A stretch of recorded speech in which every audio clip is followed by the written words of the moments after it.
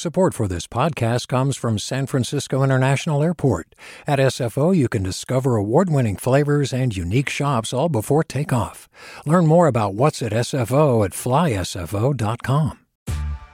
Hey there, this is Brittany Luce from NPR's It's Been a Minute. KQED's podcasts like The Bay Curious, Mindshift, Right Nowish, and more all tell the stories of the Bay and beyond with reliable, human-centered journalism.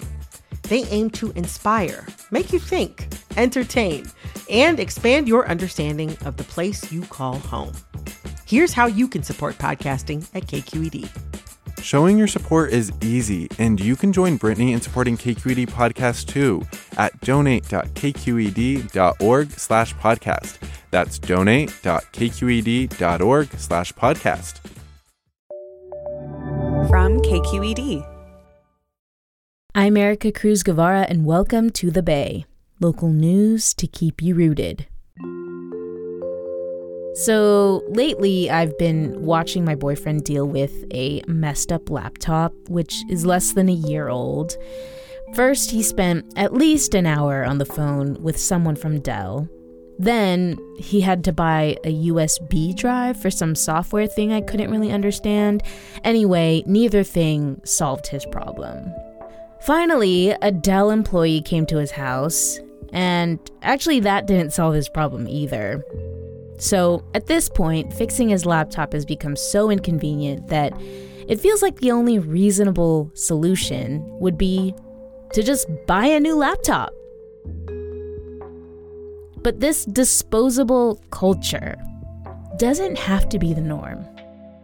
Well, there's so much stuff in our built environment that's easily fixable, and people don't even think that repair is possible. This year, a new right to repair law will go into effect in California, and that'll help make it easier for everyday people to fix their own stuff. Today, KQED reporter Azul Dahlstrom-Ekman tells us about a growing right to repair movement and takes us inside one Fix-It clinic in Redwood City.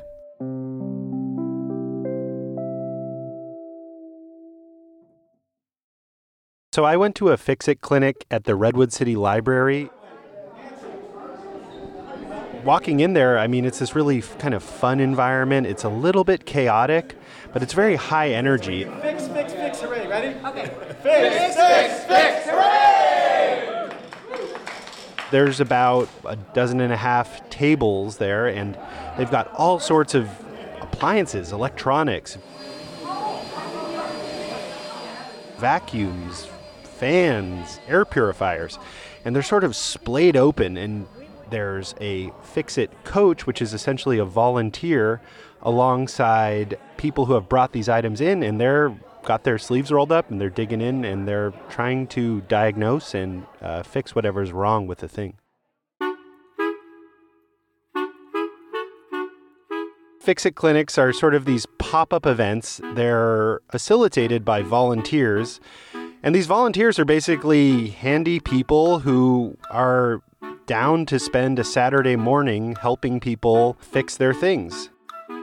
And the kind of people that are coming in are just everyday people, and they have something, an appliance, an electronic, that they really like, but it's broken. Fix-It coaches are basically standing over your shoulder and telling you what to do, and then the person who brings in the item is performing the repair mostly themselves. So it's really much more of an educational opportunity than just sort of a repair service. You mentioned this is primarily run by volunteers. Who exactly is running these clinics? So Peter Mui started Fix-It Clinic back in 2009. It's incumbent on us at this point in the planet to keep all of our durable goods in service, in place, as long as possible. Since then, it's grown immensely. And now this year, Fix-It Clinic has partnered with the San Mateo County Office of Sustainability to bring a Fix-It clinic to a different San Mateo County library every month this year. And so is this your job? No, this is a passion. No, Fix-It clinic is a hobby of mine that's gotten way out of control.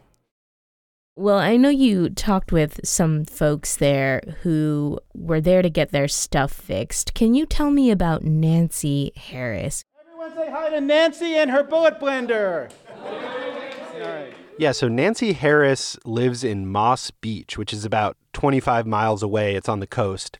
And she brought in this magic bullet blender. And I'm so tired of buying a new one. I would love to fix this. All right, let's see. I've worked on one of the bigger ones. This was actually the 4th magic bullet blender that she's owned. As she walked in, she was matched with this volunteer named Alex Schmidt. Who wants to? Let's take a look at it. Yeah, okay. And Alex Schmidt lives in the county, works in software, says he likes to tinker. There was one of these that the tabs may have broken off. Uh-huh. And it looks like they may be jammed. So Nancy basically described the problem. When she plugs it in, the motor of the blender just starts whirring immediately, and she can't get it to turn off. When you've got it plugged in, it's supposed to not immediately start, but start when you put the top on and screw it and you're ready to go. Alex says, okay, well, let's take a look. And within a few minutes, really, he diagnoses the problem. So now the question is, will it spin the way that you're having the issue with? Yes. And it will. Okay. You mentioned it leaks? Yes. So whatever leaked in there has sort of gummed up these plastic elements that depress the switch on the bottom to the point that they got stuck on the lower end. And so it was always on.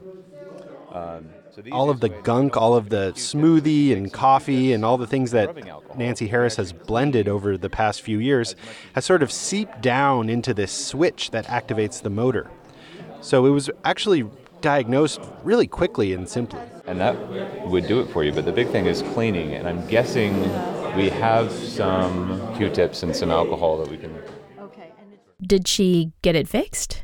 Yeah, so it took her and Alex Schmidt about an hour to fix the blender, and it did end up getting fixed. Basically, it just needed to be cleaned.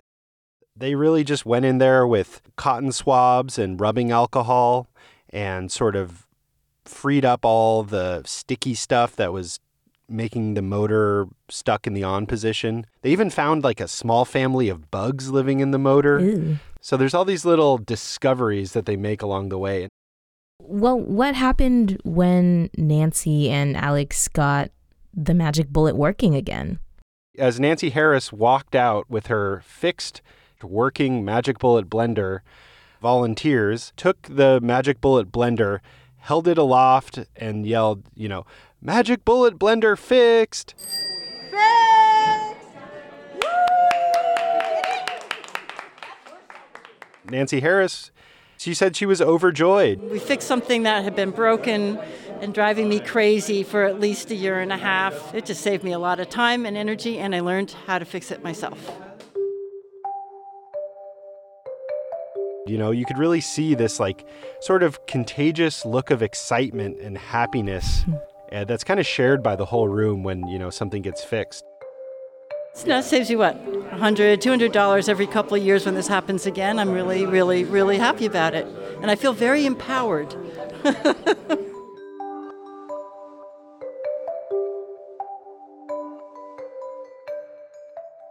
Coming up, how exactly have manufacturers made it harder for us to fix our own stuff? Stay with us.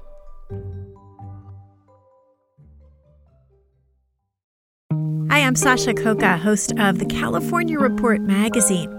Every week, we bring you stories about what connects us in the giant, diverse Golden State.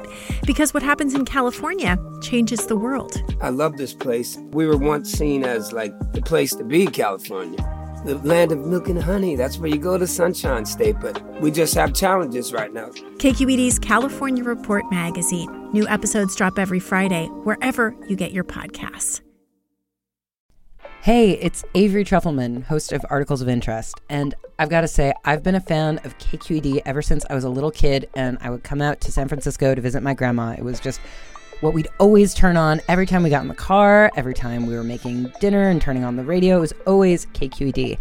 And then over the years, I've become a massive fan of KQED podcasts because this is local reporting at its best. These are answers to questions you've always wanted to know, interviews with exciting, unusual voices, necessary journalism, all told with love and care and artistry. And did you know that a majority of KQED's funding actually comes from members? It's just people like you and me supporting the programs they love, while also getting access to cool events, behind-the-scenes footage, and so much more. If you want to sign up and be a part of this amazing community, visit donate.kqed.org/podcasts to become a member today. That's podcasts with an S.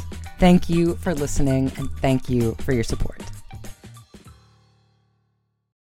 It does, for some reason, also feel like a thing of the past, like this idea that we as consumers can fix things ourselves. Like, I mean, I'm just thinking also about my partner's laptop, which he's been trying to get fixed for like the past 2 weeks. And at this point, he's like, God, I should just buy a new laptop at this point. Yeah, I mean, what you're talking about is what's called a repair monopoly. Basically, a manufacturer will, not make their parts or tools or information necessary to repair their item accessible to consumers, basically forcing people to have to go to them to get their thing repaired. Some companies will use like proprietary screw heads to put their devices together, or they're not designed to be serviced. There's even something called parts pairing with electronics, where parts are paired to the serial number of your, say, computer. And if you put in a different part, it will throw an error code when, you try to turn it back on. There's also this idea of planned obsolescence, right? Where, companies are basically making things to break because it's more profitable for them to sell you something new as opposed to have you repair it. So, manufacturers make it harder to repair their things, which means that your local shop can't repair them. So then there's, these shops go out of business, and pretty soon the only place you can get the thing repaired is the company that made it. They can charge whatever they want. They can take as long as they want, or they can tell you it's not able to be repaired, even if maybe it is, and force you to buy a new one.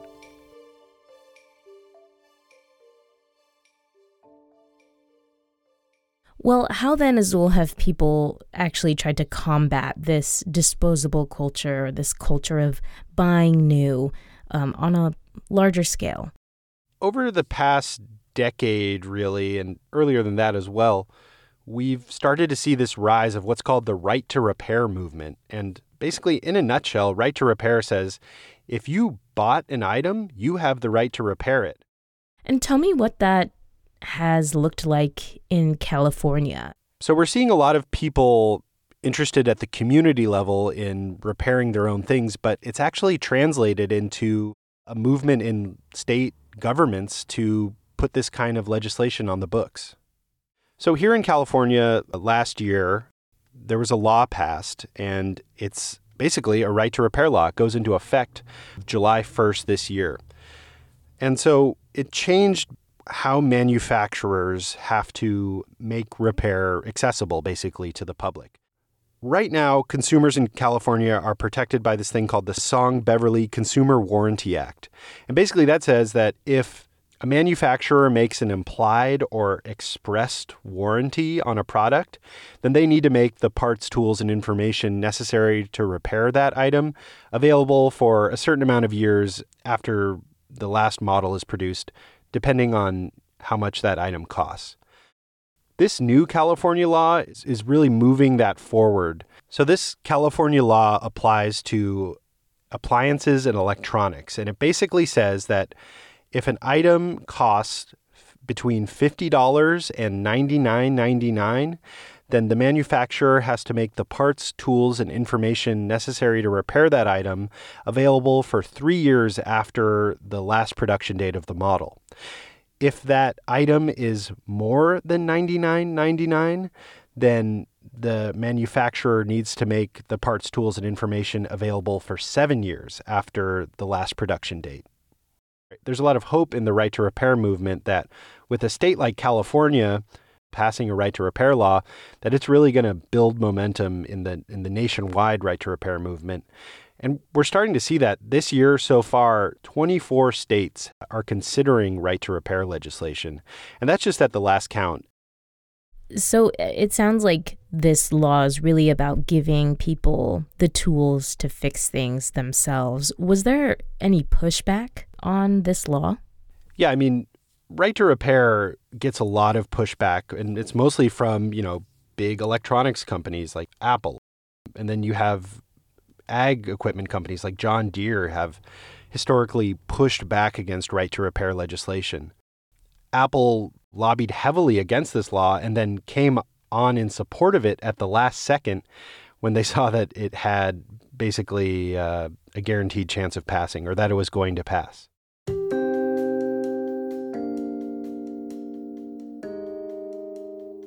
Coming back to the Fix-It clinic that you went to in Redwood City, I imagine we're going to see more of these kinds of clinics in other cities. It seems like there's already a lot of interest. Yeah, I mean, it's definitely possible.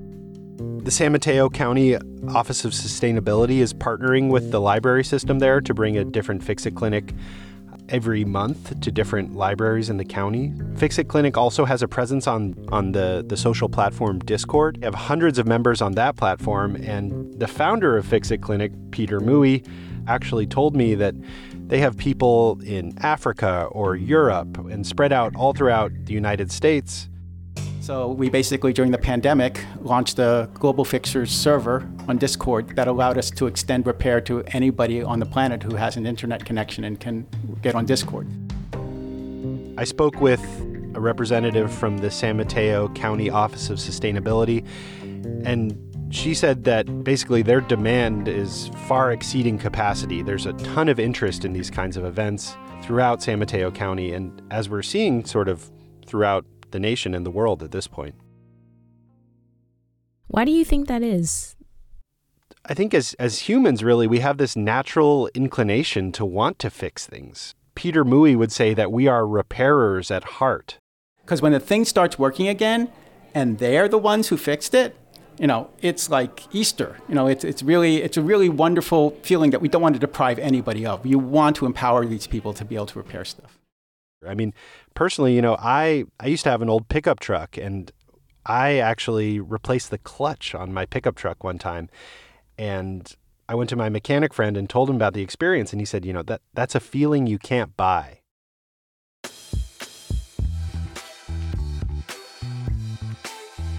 Azul, thank you so much. You're very welcome. Thank you. That was Azul Dahlstrom-Ekman, a reporter for KQED. This 25-minute conversation with Azul was cut down and edited by producer Maria Esquinca. Alan Montecillo is our senior editor. He scored this episode and added all the tape. Music courtesy of First Com Music and Blue Dot Sessions.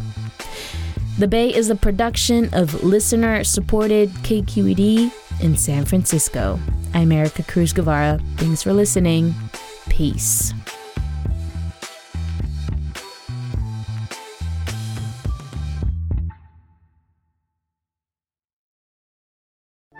Hey, what's up? I'm Erica Cruz Guevara, the host of The Bay. Donations keep independent journalism alive and healthy, and you support outstanding journalism when you support KQED. So if you haven't yet, check out donate.kqed.org/podcasts. That's donate.kqed.org/podcasts with an S.